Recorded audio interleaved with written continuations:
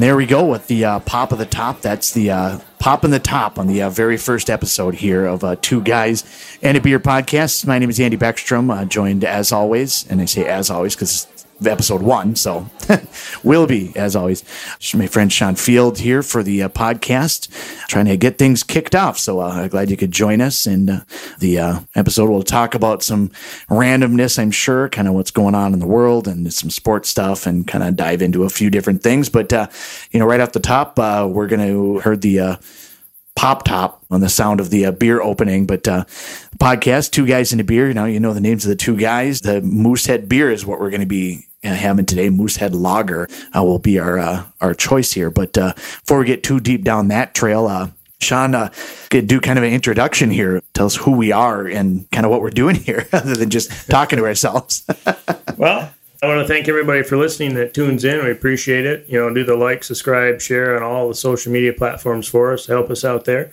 We're just a couple old guys now. We've been buddies for over 20 years. Played a lot of rec sports ever since we were 18, 19. We played high school sports. I came up with this idea to do a podcast because, well, we're in our 40s now.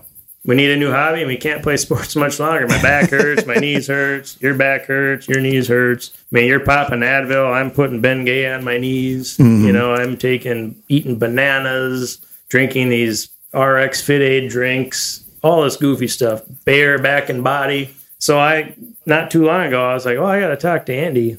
We should start a podcast. We can't play sports much longer. We need a new hobby. So podcasting it is, and here we are for all of you. A lot less medication involved, a lot less warming up for something like this. Well, it's a different type of medication. This is true. It's beer medication. This is true. As long as no matter what we do, we still come through loud and clear. So. Well, it depends on how many moose heads we have. It might be less understandable later. What do you think of the beer, though? It's pretty good. It's pretty good. It's. I don't think that I've had it before. No, I don't believe so. It's definitely light. It's a lager. Fiercely independent product of Canada. Fiercely independent. Yep, because it's still owned by the family that founded it. Oh, there we go. There's a lot of breweries that are still owned by local, like the Leinenkugels is still owned by whatever iteration of Leinenkugel it is now, like Dick Leinenkugel, and I don't know. I think there's 6 of them now or something that own it. But they brew very little of their beer at their brewery. Right, Miller brews it for Leinenkugel. Exactly, yeah. Everything is at Miller Coors and their various locations and stuff. But yeah, I like it if they can keep everything in house. I mean, obviously there's a certain level of we don't have to put all we created it and we'll just live off of that or whatever. But yeah, it's owned by sixth generation Olands now. 2 sons still operate it, run it, manage it. Continuing forward. It's got quite the interesting history. So basically, this beer company was founded in 1867. That was 156 years ago. Wow. So it's been around for a hot minute. It's been around a long time. And actually, the country of Canada was founded in 1867. So it's almost older than the country that it's in. The same, yeah. So I thought that was interesting. It's the last major brewery in Canada that's still owned by Canadians. It's still independently owned by the family. So like a Labatt's or Molson or whatever, or big something else? Owned by other non-Canadians now. I guess I didn't know that. I think I thought that Molson was owned by whoever else, but I thought maybe a Labatt's was still whatever. I just looked this up myself. I thought road trip, since we can do spontaneous road trips, but it's a little far for a road trip. It's not quite like randomly going to Chicago on a Saturday morning. No, this is 1,600 miles away on the east coast of Canada in St. John, New Brunswick. So it's 1,600 miles from home from here. So when it started, actually it was a female that started brewing the beer first. Her name was Susanna Oland. And she started brewing beer in her backyard, and she shared it with her community that she lived in back then. And she was brewing an October brown ale. And it became popular. Yeah. And with her in her community in 1867. So she and her husband and her kids decided to start Turtle Grove Brewery. That's where it began. Okay. So it wasn't even Moosehead originally. It was Turtle Grove. Was the name of was the what it was called. Yeah. Okay. Well, we'll take the Two Guys in a Beer private jet out there as well. Is that part of the benefits package? I hope so. I hope so. So we'll do that in like 2064. We'll get on and just go, like Elvis. I feel like I'm going to take my daughter to see snow, land, see snow, leave 5 minutes later. Mm-hmm. You learn that at Graceland when you're there. He did that once. Another thing I've not been to yet. It's really cool. That one's a little closer than 1,600 miles away, but it is. It's about 12-hour drive, if I remember. Sounds right. In 1870, so 3 years after they started founding the brewery, Susanna's husband died unexpectedly. So she went around and got support from investors to keep the brewery going. And because she got investors, she was no longer the majority owner of it. And it was renamed to Army and Navy Brewery. Army and Navy Brewery. Is there like a background for that from the Army Navy? I couldn't find really any enjoyed the game or something? I couldn't find any information. I suppose Interesting. Maybe some of the investors were part of the Canadian Army or Navy. Because it was on the East Coast, like I said, on a pier, which you'll learn about what happened later. Okay. As I go through this. So in 1870, when the husband died, she needed investors to keep Turtle Grove Brewery going. It was renamed Army and Navy Brewery because she no longer held majority interest in ownership. In 1877, Susanna used money from an inheritance that she received to repurchase controlling interest from the investors. Now the Olin family owned the brewery again. And then she renamed it S. Olin, Son and Company. Was the name, 1877. Interesting. Of the brewery. I like it. About a year later, then, the main building and several other buildings attached to the brewery were gutted by a fire. Of course. That era. Pretty devastated, yeah. And then she rebuilt a larger brewery on the same site. In 1885, she passed away, and then the brewery passed along to the second generation. Her youngest son in particular is the one that took it over. His name is George W.C. George W.C. No clue what W.C. means. That's just what I read. Right. I think I had a pen pal when I was in like second grade that was W.C. He's from Texas. And no idea. I only ever talked to him then, so I have no idea what it meant. Yeah, no clue. 1895 rolls around. Prohibition era started. Caused a lot of problems with the brewery. So George sold it to a British syndicate who renamed it Halifax Brewing Ltd. George and his brother John end up staying with the Halifax Brewing as managers. So they're still a part of it after they sold it to this British syndicate. Whoever that may be, I don't know. Right. Sounds mischievous. It does. Anytime you throw syndicate in there, it definitely adds a... Sounds like gangs and stuff to me. Yeah. 1896, another fire leveled the buildings. There you go. Completely leveled. It's a good thing that we got a good fire service now. We can smoke detectors and everything. Right. It was rebuilt again. In 1809, there was a dispute over compensation. You know how I said George originally stayed on as a manager. Mm-hmm. He was mad about his compensation, so he ended the relationship with the British syndicate or gang member or whatever you want to call it. He took his money, he went and purchased Highland Spring Brewery in Halifax and renamed it Oland & Son Brewery. So now they're back to the family. So they bought the same thing back. So they've bought the brewery back twice now. Pretty much. Okay. For those keeping track at home. Right. Well, this is a different one. This one's Highland Spring Brewery. The other one was Halifax. Oh, Halifax. Okay. It was, yeah. Halifax Brewery Ltd.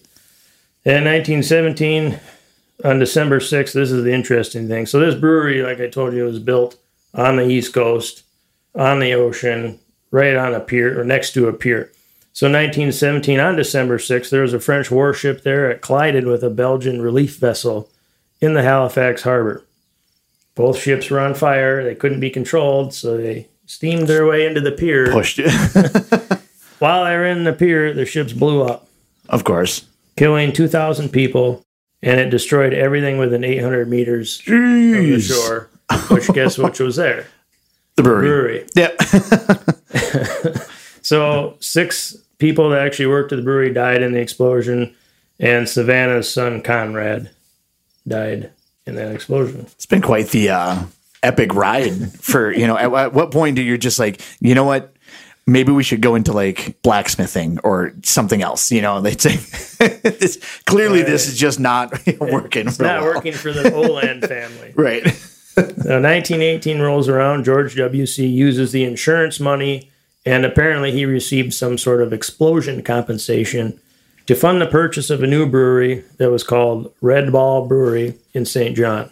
George sent his oldest son to run the Red Ball Brewery while he stayed back at the pier with his youngest son, Sidney, to rebuild what was destroyed in the explosion. So now they own a brewery inland, and they stayed back and rebuilt the one on the coast.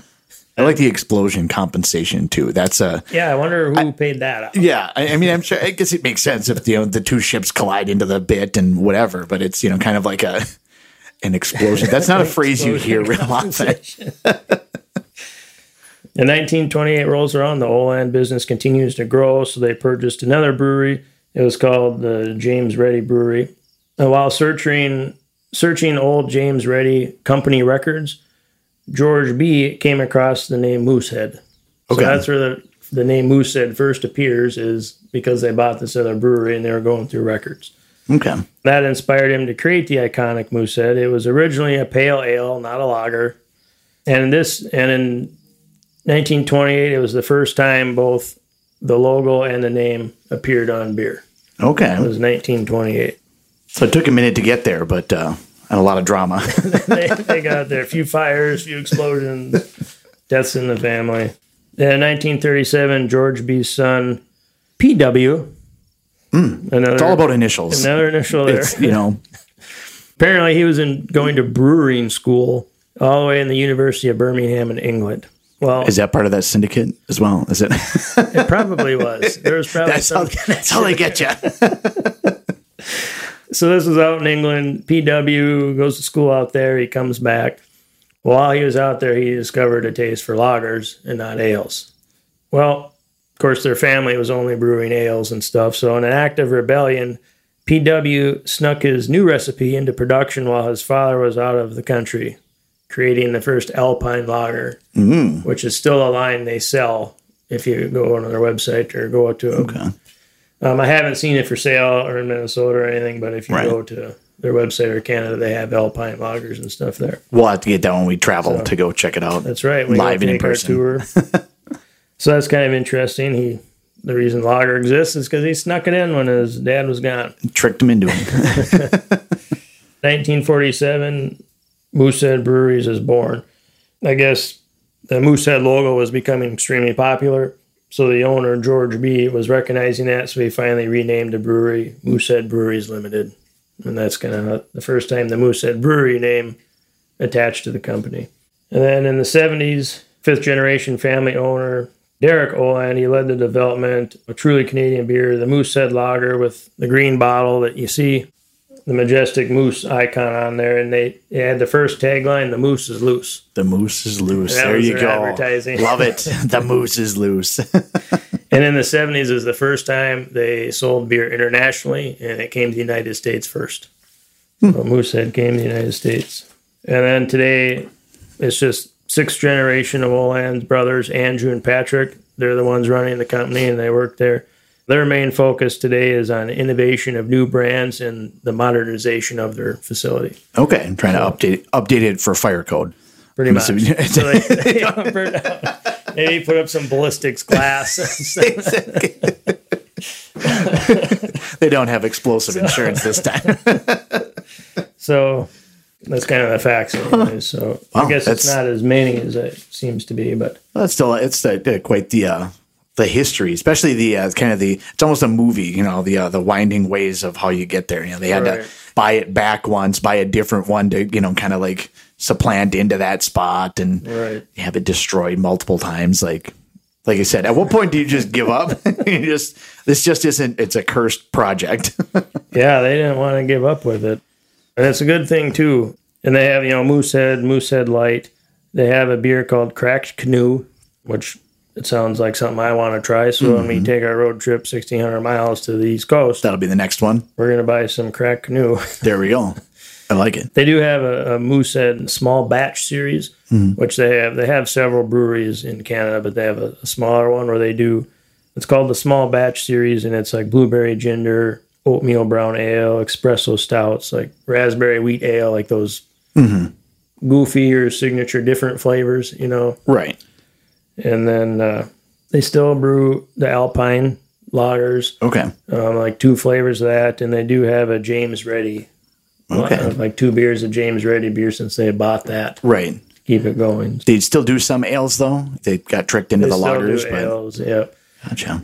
I can't find them around here. Right. All I have found in liquor stores and stuff around here is mostly just the green Moosehead Lagger, which is great beer. In fact, I told you before, you know, I rode around Lake Superior on my motorcycle this year. Well, most of the time we're in Canada, of course, and following Lake Superior. A lot of those places didn't even have Moosehead. Oh, wow. I was surprised. I asked for it. They're like, no, we don't have that. We have Labatt or whatever. Yeah. I'm like, well, that's dumb. Right. Yeah. A couple of them had it, you know, so I got it. But yeah. so that's kind of that. And the whole reason I even got turned on to Moosehead beer is, you know, I built in that bar in my basement. Well, I wanted a cool light. Right. Well, I didn't want Coors Light but like I want different. Right. Absolutely. Different shit in my bar. And I can only probably put up 3 or 4 lights. Otherwise, it'd be too jumbled, you know. So I was just flinging through eBay, and I wanted, you still have one hanging in your bar, because, of course, I was looking for signs when you were in there. Whatever's there is yours. Feel free to take whatever. That Miller High Life one on the pole, you know, the ones that rotate. Oh, yep. I specifically wanted a rotating sign on my bar. Well, as I was flinging through eBay, guess what I came across? A Moosehead. A Moosehead. Love it. Sign with their logo on one side and a green moose on the other side, and it's got a metal moose on the top. And I thought, that is freaking sweet. Yeah. Like, I've never seen one. I've barely even heard of the beer Moosehead. Like, that's what I want to get. So they're asking $800 for the sign, and I'm like, man, I guarantee you hardly anybody has that. So I understood the price. Well, I offered him $500, and he took it. Still ridiculous. I spent $500 on this sign, but it is freaking cool, man. And then when I got it, plugged it in, I'm like, man, this is sweet. Showing my wife. She's like, oh, yeah, cool, great, you know. I'm like, never had the beer before. I'm like, I better go try to find the beer and taste it. Give her a shot, yeah. So I found some, bought it, and I realized it's actually pretty good beer. So nice. An introduction to Moosehead Lagger, as told by Shawn Field. Love it. Yep. Trademark, union made. Union made, yep. Huh. Independent. It's good stuff. Family owned for 156 years. Find it at most local retailers. Or at least a handful of them, I'm sure. It's crazy. They have a promotion going on right now that if you send them something you've built, they'll put your name on a can of beer and send it to you. I'm like, dude. There you go. Sign me up. Yeah. So I'm all like filling out my stuff, my name, my address, email address, filling in the paragraph that they want you to. I'm like, built a podcast with my buddy. We're talking about beer, you know, all this stuff. Wouldn't let me click the submit button. Oh. I'm like, oh, okay. Scroll down, read the fine print. Canadian residents only. Oh. Like, really? Oh, man. So we got to do the kind of the, what is the lordship thing where we buy like a 3x3 plot of land in Canada.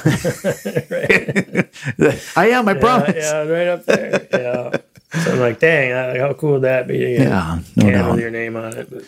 Maybe we'll have to try to meet some Canadians or something. Sometimes I meet them on cruises. If I go on a cruise, you know, Moosehead beer. What an introduction for episode number 1 of the Two Guys and a Beer podcast. Yeah, and it's good beer. It's hard to describe the beer because it's got like different tastes, like most Canadian beer. But it kind of walks that line between a bitter taste and a not bitter taste, you know? Like for a lager, there's still flavor there, but it's not too much. Right. You know, like if you drink like a Miller Genuine Draft or a Coors or a Michelob Golden, those are lagers too, of course, but it's not a ton of beer taste there. You know, they're usually pretty light. Of like a light. Yep. They're pretty light, pretty thin. Well, there's enough stuff in here that actually tastes like a beer. You know, there's got some resemblance of flavor there, so I think that's why I like it. And lagers have, always they're generally a lighter beer anyway, just because of the way that they're made. But they've kind of gotten that, I don't want to say a bad rap, but to your point, that you have the Coors Light and the Mick Gold and the Keystone Lights, you know, they're all lagers. You know, just because of it makes it that much lighter. And then you're trying to get a thin beer that you can sell case upon case for. And so I think lagers have kind of gotten that. It's a different process and almost more challenging process if you're brewing it itself because it's more temperature controlled.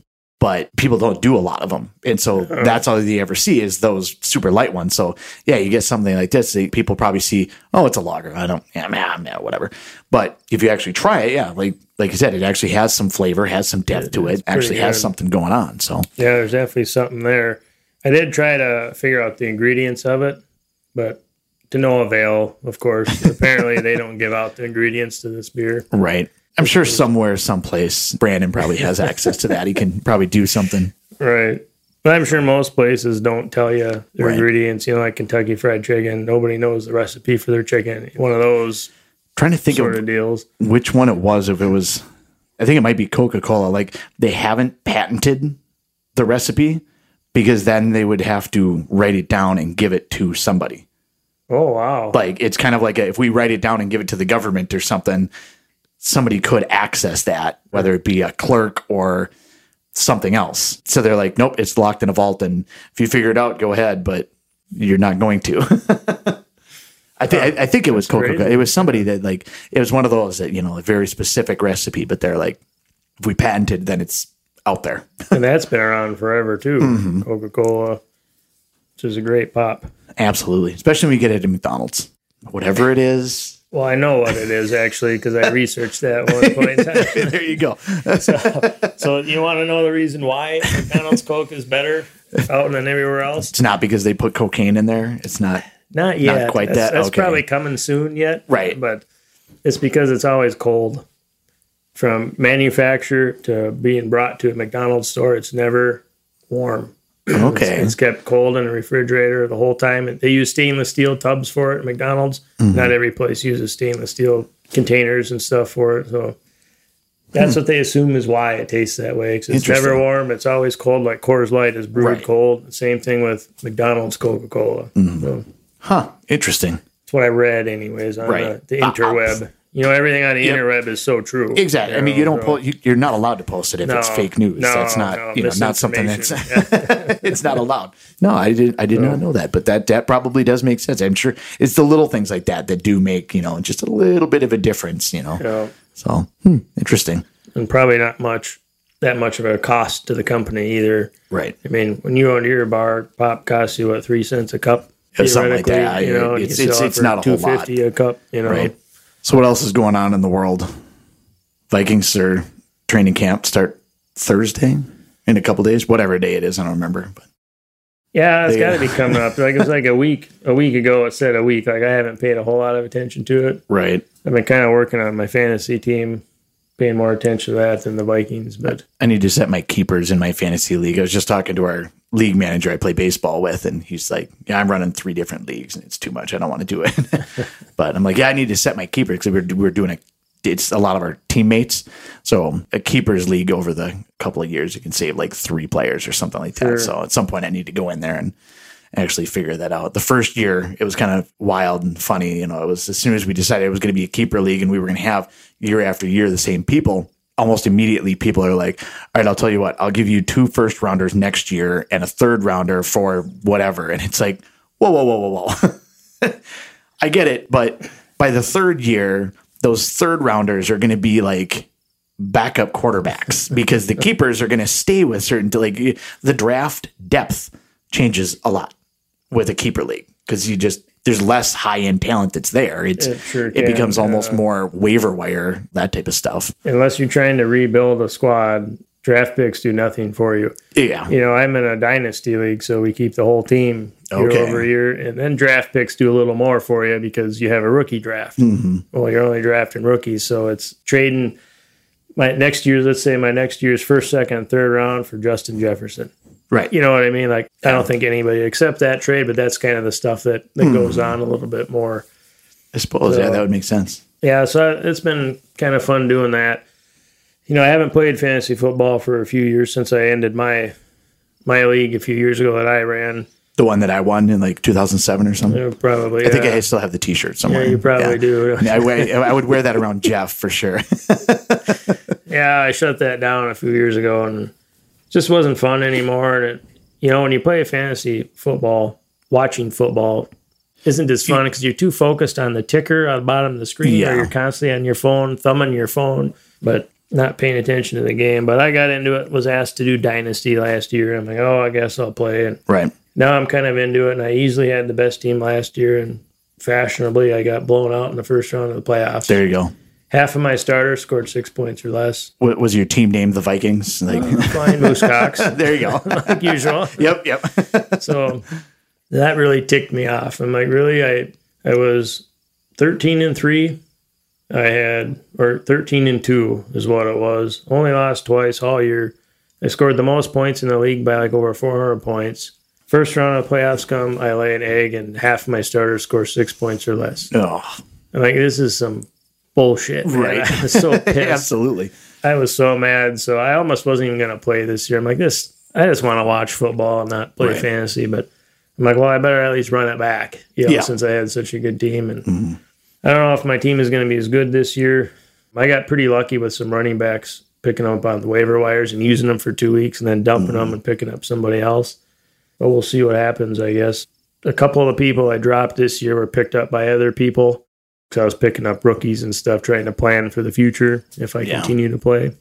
My biggest draft pick was that Kincaid, the tight end from Buffalo. Okay, rookie. yep. He's supposed to be like the next Kelsey. So we'll see. Yeah, he's got a good young quarterback working with him too. So Diggs and could have a decent running game. We'll see how Cook does over there. Not Dalvin Cook, his brother. Right. There, James Cook? James Cook. Sounds right. Yeah, because they dumped sounds like a pirate Singletary. name, really, is what it sounds like. But, So they dumped Singletary. He signed with Houston. He was on my bench. Well, I dumped him since he screwed me last year. I was sick of that. Like, bye. Yeah. Well, as long as we're kind of on that subject to a certain extent, maybe get back into fantasy a little bit more later. But from the grand scheme of thoughts from Saturn here, the running back controversy, they're just not getting paid and things like that and whatnot. What is your kind of just general take on either just the state of it or what do they do? I have some ideas or some thoughts, but it's a tough spot to be, I find it kind of hilarious, honestly. Like I almost feel bad for them, but because they're pro athletes and they make so much money, I don't feel bad for them. Generally, I feel like athletes are way overpaid nowadays, but I don't really know what they should do. Football's a different game. You don't hand the ball off to your running back 30 times a game. If you have got a starting running back and they get 12 rushing attempts a game, 15 attempts, like that's a lot. Yeah. So they're really not that vital to the game anymore. They're more vital as a pass catching running back out of the backfield. Absolutely. It's a passing league. It's no longer a running league. So I kind of think they should quit whining and take a step back and look at how different the game is. Right. But on the same token, kind of in defense of them, they get beat up to fuck. Oh, absolutely. They don't have a long shelf life. Like they're 6-7 years and they're starting to become less effective, so. And a high-end running back can still affect the game. It can still be like a vital part. You look at like a Christian McCaffrey kind of person, but he's, like you're saying, out of the backfield, catching a little bit more, being able to run. That was even Dalvin Cook, last couple of years, like that was where he got some of his big plays, was just screen pass, something out on the edge, like make a move. But yeah, I kind of agree with that sentiment. My kind of thought is they almost kind of need to just step back and reset their own market in a way. Everybody's so worried about like the high end backs and they're not going to get paid but they almost have to understand where they're at and what's happening. Like it is what it is. Go ahead and sign your massive contract for your second deal, but you're only going to play 2 of those 4 years at best. And then that's fine. Take that money, get it, whatever you can guaranteed, but then go play for another team. You know what I mean? Guys that are like holding out and still trying to get, get all that you can. Don't get me wrong. Get all that you can because the money is out there somewhere. But like you said, it's a quarterback league. It's a receiving league. It's a passing league. There's a reason that, in a way, guards are making some that I read recently that the franchise tag for a guard is more than a franchise tag for a running back. And for whatever reason, obviously the cost of it, but the franchise tag amount for a running back has actually gone down over the last year or two, which is insane to me, but it's crazy. Still, it just says, there's just not as much of a drop off. You know what I mean? A great running back can still affect the game, but it's not like if you lose one. I mean, how many times have we seen it for different teams that they lose one and they bring in their, fifth round rookie and maybe he doesn't get 110 yards a game. Maybe he only gets to like 107 and catches 3 touchdowns or something. They're still having an impact. They're still being used, but I don't want to say running backs are a dime a dozen, but you can find another running back, and especially with veterans, you can find a decent running back. They may have a little bit more tread and may not quite be as explosive, but again, you're not using that part of the game as much. Yeah, and that's part of it too. There's not a lot of high-level running backs in the NFL anymore, which makes it more interesting is why isn't the Brandon Jacobs getting paid? Mm-hmm. He's a top 3 running back. He's a massive deal. Saquon Barkley. Why isn't he getting paid? You right. think those top couple would? Yeah. They're not even getting nothing. They're getting squat. Exactly. But, the game has changed, like you said, and that, you use 2, 3, 4 running backs a game out of the backfield to do different things. Mm-hmm. It's just not a pound and run up the middle deal anymore. It's all about passing, Like the guard's still not losing value. Well, because it's a passing league, quarterbacks are the most expensive piece you pay for, so you got to protect them more than you protect a running back. And yep. It's just, I don't know, man. It's just nuts.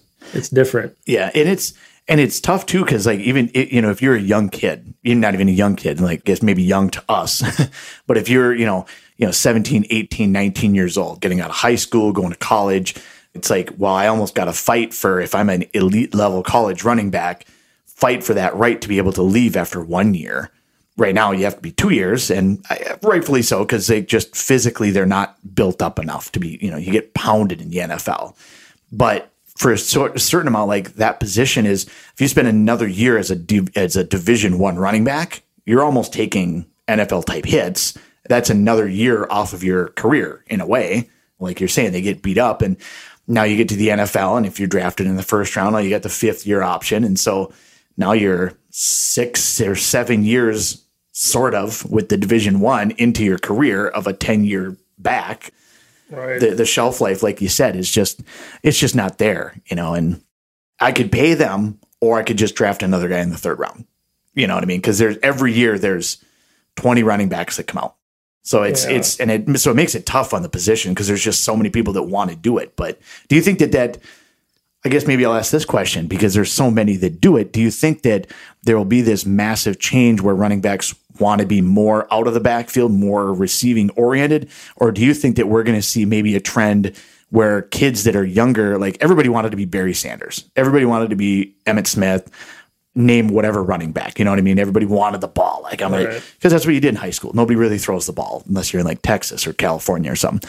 But everybody wanted that position. Do you think that now there's going to be maybe more people that if this is my long-term goal, there's no money at the end of that rainbow or a short career, there's going to just be less running backs. You know what I mean? Do you think that that pool, because right now it's a pretty deep pool of capable running backs, you think that just less people will want to do it? No, I don't think so. I think it'll be about the same as it always was. Because the position of running back is getting touches. The ball gets put into your hands. You're not worried about somebody else putting the ball in your hands. A quarterback throws it to receivers, tight ends, or running backs. All 3 of those positions vie for touches of the ball. Running backs don't really have to do that. Once they get the ball is theirs. More opportunity to touch the ball as a running back still.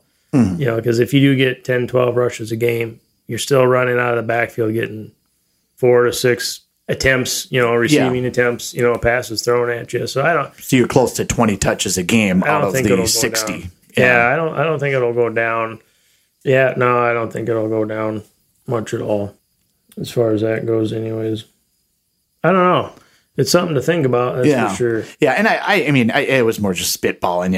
I don't necessarily think that the running back position is going to die or anything like that, because even just at a greater scale on the high school and college level, maybe less so college level, but especially the high school level, there's just not that many guys that can play the quarterback position at a high level, and so you're always going to have a plethora of running backs because that's just what you can do. You know what I mean? Everybody can run the ball. Everybody runs the ball. Of course, more often than not, you watch a high school game, your best running back is your quarterback because they just take the shotgun snap and drag handoff and take off, Yeah, I think if anything, it would change at the position would be they would just hone in more on their receiving skills, probably a little bit more, and probably even their blocking skills.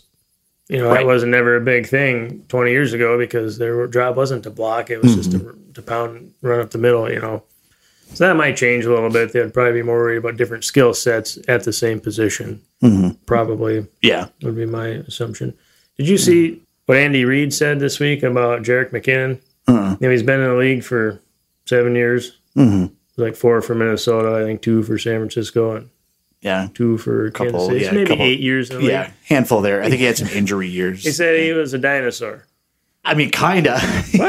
He's not, but he's been around with 7, 8 years, but he's barely been used. Right. Like all he has been is catching the ball out of the backfield. He's never started an entire season. Even here he was behind Adrian and then played. I don't know if did he cross over with Dalvin. I'm trying to remember what year he left. No, he left, and then I think we drafted Dalvin Cook. That year. And then he was supposed to start in San Francisco. He's supposed to be their main back, and then he got hurt. Week 1 for half of the year. So I thought, how the heck is this guy a dinosaur? Right. Like he's got probably a handful of years left, 4 or 5 years.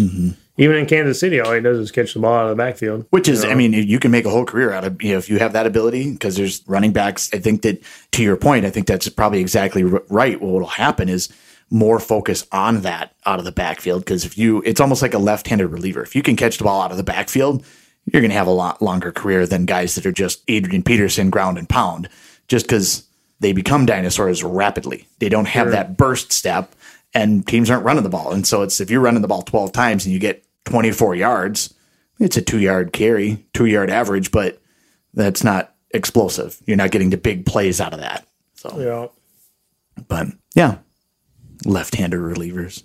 My God. I wouldn't pay anything, but the amount of money that I'd pay to just be, be left-handed and throw just like a 78-mile-an-hour curveball or something. Speaking of pitchers, now you're talking about that.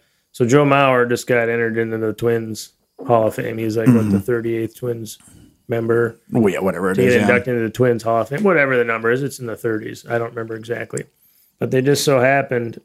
The guy that struck him out this one and only time in high school, yep, walked up to the mound.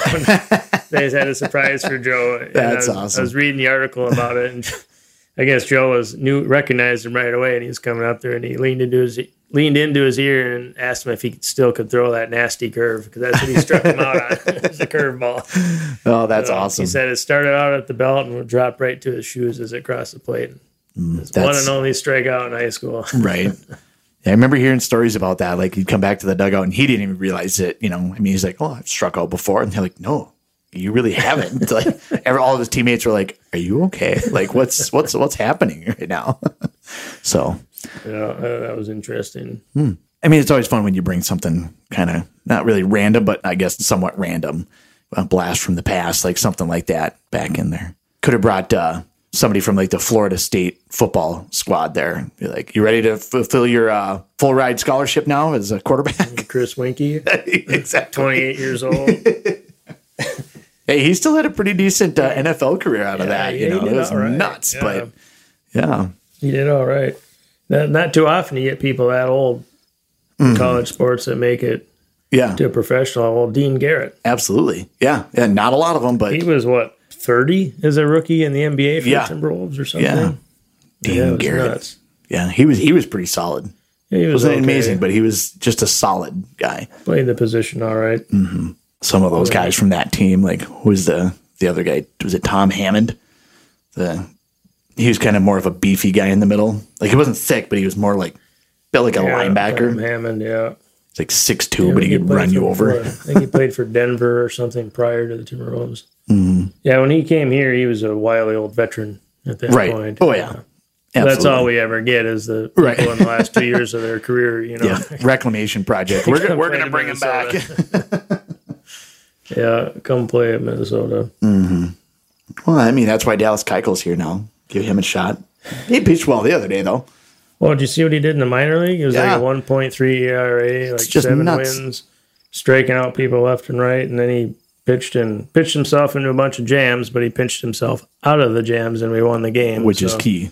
That was nice. When he opted out of the contract, when he was pitching so good, I'm like, why aren't the Twins calling this guy up? Mm-hmm. at least throw him in the bullpen or something. Give him an opportunity. Wouldn't do it. And then he opted out. He's like, oh, deuces, I'm out of here. But then he's like, no, I'll still play for the Twins, of course. Then they called him up and put him in and started. Right. Which, I mean, to a certain extent, I guess in his position, if you have 5, 6, 7 starts or whatever with that 1 point low ERA like that, in AAA, you've now built yourself a little bit of a resume of, I can still pitch at this level. So you kind of bet on yourself in a way, like, oh, I'm going to opt out. I'll still play for you, but I also want to play for one of the other teams that are out here too. You know what I mean? Somebody's looking for a starter somewhere. So yeah. I'm just looking to get to that level. And the Twins were like, well, Joe Ryan must have something wrong with him. So there's a lot wrong with him. But when you pitch that good in the minors, like, why aren't you calling him up? Right. A 1.3 ERA. Yeah. 6 wins. Like, at some point in time, you need to call him up. Exactly. And play. Yeah. I couldn't understand why they weren't calling him up. It was just weird. Like, what are they doing? I don't know. The Twins piss me off. Get you fired up. Minnesota sports, man. Like, we're stuck in this flyover state. I feel wrong if I don't be a homer and root for all these teams, right. But I'm sick of rooting for all of them. Absolutely. It's so terrible, man. And it's hard to get up for about anything. Like the Wild are strapped to the 2 contracts that, I mean, they had to do what they had to do. Don't get me wrong. Right. I agree with the decision. And the fact that they were able to win in as many games as they did last year was unreal to me with what they were working with. But it's going to be another 2 seasons of, well, we're working with, we're basically short 2 elite level players just because of the money. And it's just, that's the fact of what's going on. And, it sucks, but it's, how do you get excited for that, knowing that it's going to be, it's like when I was talking to my buddy Jason earlier today, we were talking about concerts or whatever. And he's like, oh, are you getting a hotel? Because I bought Metallica tickets. Oh, I did too. And it's went on sale. Yeah, it's like a Friday, Sunday bit. Well, exactly. He's like, you getting a hotel? And I'm like, well, I mean, maybe, but it's next year. And he's like, oh, so it's not next week?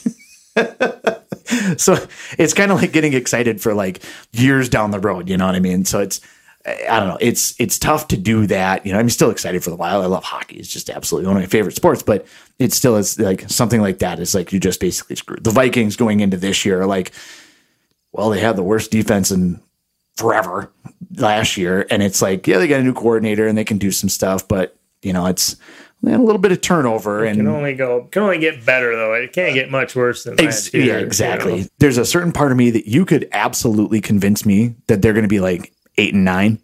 I don't think they'll be much worse than that. I think that they'll still be pretty decent, pretty good. If nothing else, the offense will carry them through to a 500 record. Just like last year. Yeah. But you could make a fairly lucid, maybe drunk, but fairly lucid argument that they could be, I don't know about a Super Bowl contender, but like a legit contender. Because you do have Cousins in the second year of the same system, which he's for the first time ever. Yeah, he's really never had that. You have some stability around the entire offensive line is back. So you got the stability there. The receiving core, really all you're changing is the running back. And Madison's been there. He just wasn't the starter. So he's just going to get more touches. You're not changing really much of anything. You have a ton of explosiveness there. And now another year with that same system. And if for whatever reason, the defense gets from 32nd to like 20th. I know that's a monumental leap, but it's still not, it's still bottom half of the league. I'm not saying they're going to jump to be like a top 5 defense, but if you get something out of them, like that's still pretty significant. Now all of a sudden you have this offense that's absolutely just tearing the league apart last year that now this year could just destroy folk, and a halfway legitimate defense. Again, I'm not trying to say they're going to the Super Bowl. I'm not booking my tickets to Vegas. I'm not doing anything like that. But you could make a Why aren't you booking your tickets to Vegas? You go there regardless. I was going to say I might, but it might not be Vikings related.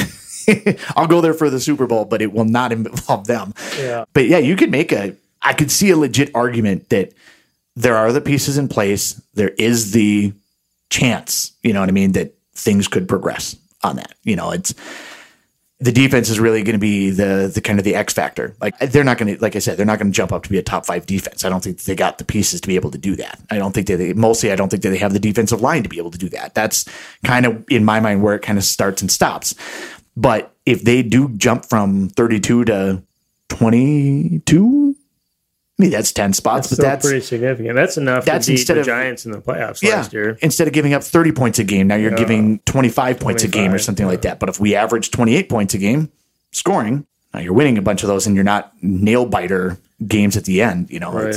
That's, I think, more so you just want to be competitive. You want to be in a game and give yourself a fighting chance. And I don't think we did that a whole lot last year. No, not really.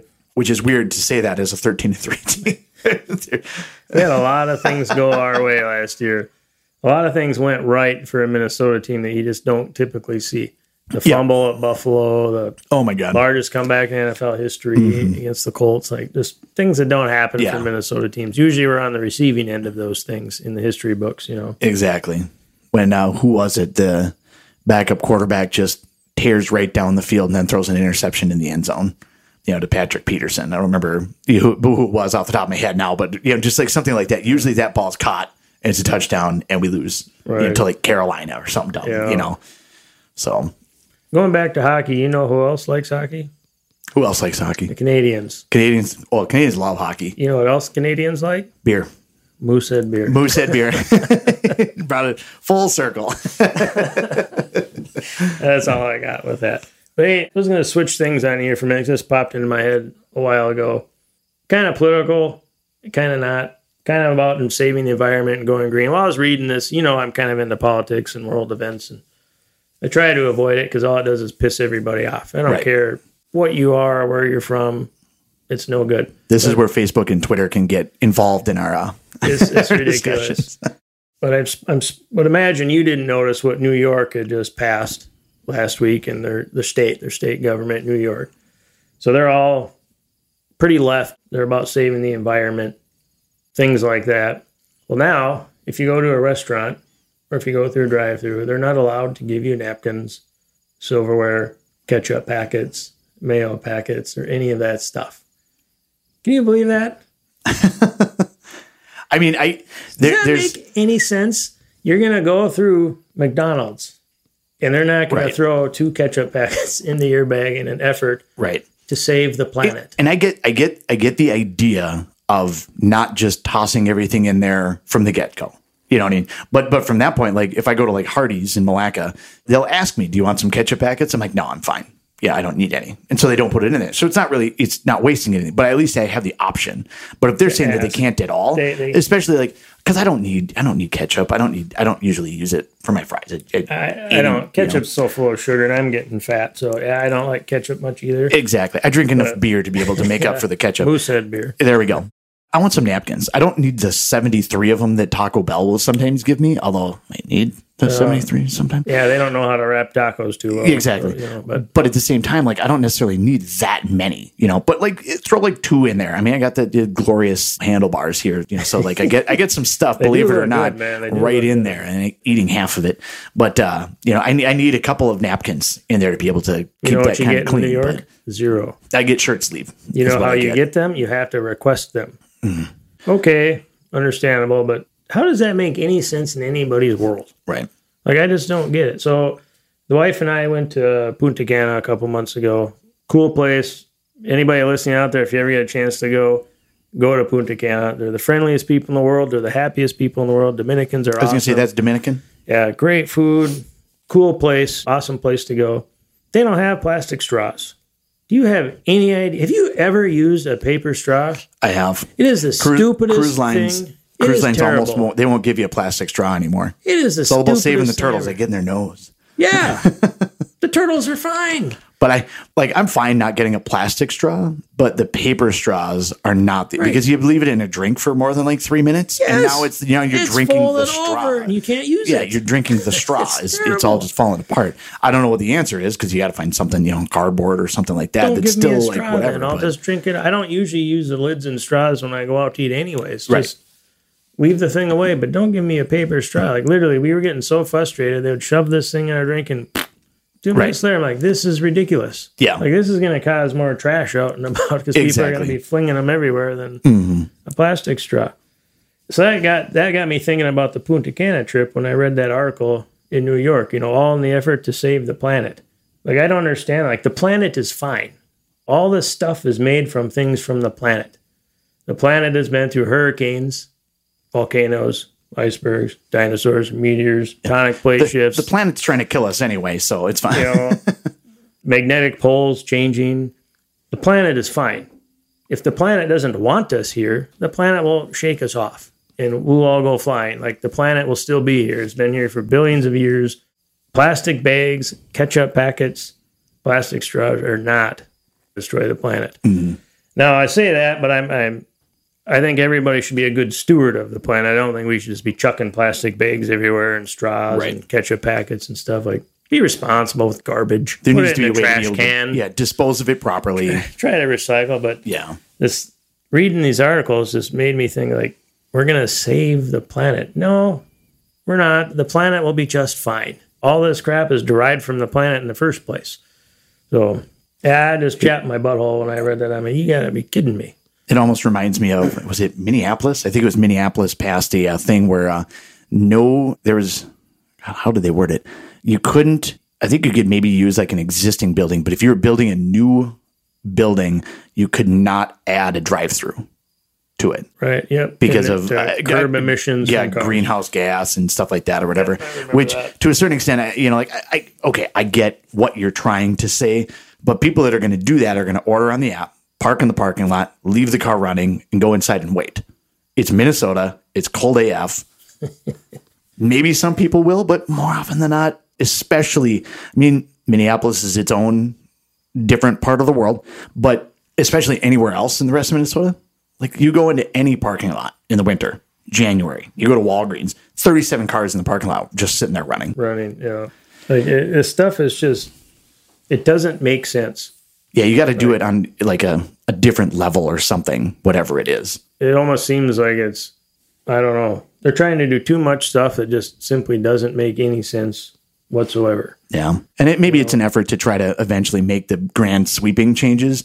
And like, well, if we kind of nickel and dime it here and there, people won't notice that we completely wipe everything off or something. Yeah. I don't know. I don't know what the, I don't play at that level. I play just small town ball. Yeah. What's interesting, this whole Ukraine war, Russia, all this stuff over there. I don't know if you watched the news a couple months ago, but the pipeline got blew up, Nord Stream pipeline underground. It was Russia's pipeline to Germany and France to supply natural gas. Well, all the evidence suggests the United States are the ones that blew it up. Well, that released more gas in the air than all the pollution in the world combined in 5 years. Nobody cares about that. Right. But we're caring about ketchup packets. But do you know how much straws. Do you know how much cows fart? A lot. That's why they want to regulate cow farts and put filters on their butts, like AOC and that's California people. That's what's happening. It's just crazy. Like, I don't know. How have we gotten so far goofy with some of this stuff? Like, the far left is getting goofy. The far right, they're a bunch of goofy tards too. Like, there's no common sense of anything of any kind. Mm-hmm. Like, it's just weird.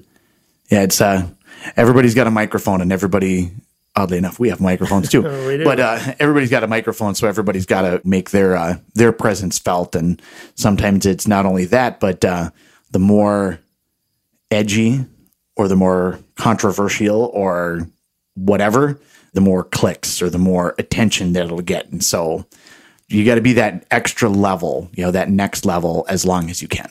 Pretty much like that. What was her name? Greta Thunberg or whatever. Oh, yep. 13-year-old trying to tell world governments that we're polluting too much. And they built a statue of her. Right. Okay. Right. What I find interesting about all that, though, the Paris Accords and all that stuff is geared towards the United States scaling back on coal plants, nuclear plants, and going wind and solar and all this stuff. None of the other countries have to. Mm-hmm. China currently produces more coal and everything in the atmosphere than we do. Mm-hmm. How come they don't have to scale back? Why is it the United States that has to? It's only our country that seems to have to do that. Right. And we have to pay for it and pay for other countries. Like, how does this make any sense? It's because we have we have all the money. We're not in debt to anybody. We're not, that's it's just goofy. It's just mind blowing sometimes. Anyway, that's my rant about that. I read that about New York. I'm like, oh, okay, no ketchup packets, no silverware, no napkins, unless I ask. Right. Okay. Like, I kind of agree with you. They should at least offer. Like you said, do you want ketchup? Oh, no, I don't. Then just leave it. Yep. They shouldn't just throw it all in there. But at least have that. Except for napkins. They should throw napkins in there automatically. Everybody needs napkins. Absolutely. Yeah. Because a napkin is such a small amount of paper and such a small amount of waste that probably biodegrades quicker than the wrapper that the burger's coming in. Like I don't know, especially some of the napkins that you get from some restaurants for sure. So, well, I've reached the end of my Moosehead. Yeah, I'm just about done. There we are. Any further thoughts on the afternoon, the evening now, I suppose?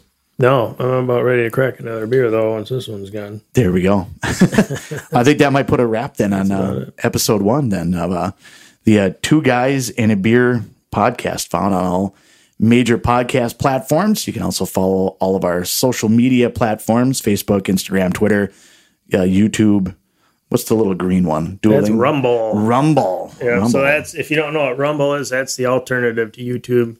Since YouTube censors stuff, there's Rumble. Okay. The uncensored. What could go wrong like there? Twitter's supposed to be uncensored now that Musk owns it. X. X. Yeah. So that's what Rumble. That green thing is Rumble. I was not familiar with that. So that, you learn something every day. And I didn't just learn about just Moosehead. I learned now about Rumble as well. So now I'm everywhere. Everybody likes to learn about Moosehead. Yeah, that was a kind of a great background on Moosehead. So yeah, the proverbial like, share, and subscribe. Tell your friends. Tell your kids. Tell your parents. Tell your neighbors. Yeah, tell everybody. And they don't even have to listen. Exactly. We prefer they would listen, but just get our numbers up there. Just click. Just click on it. Share. Yeah. The more numbers we get, the better the algorithms become on social media to push it a little more. So. Yeah. If you're going running, go ahead and put the podcast on for a little bit before you change to the next one, then we at least get the click. Right, at least the 3-second play. Exactly. Because that is a stat, the 3-second play. Just give us that. Put it on in the background when you're doing dishes or doing laundry or something and mowing the lawn, whatever it is. The lawnmower, you won't even be able to hear us. That's probably better anyway. Right. So, all right. Yeah. So for Shawn Field, I'm Andy Beckstrom. And until next time. Yeah, thanks for listening, everybody, and God bless you all.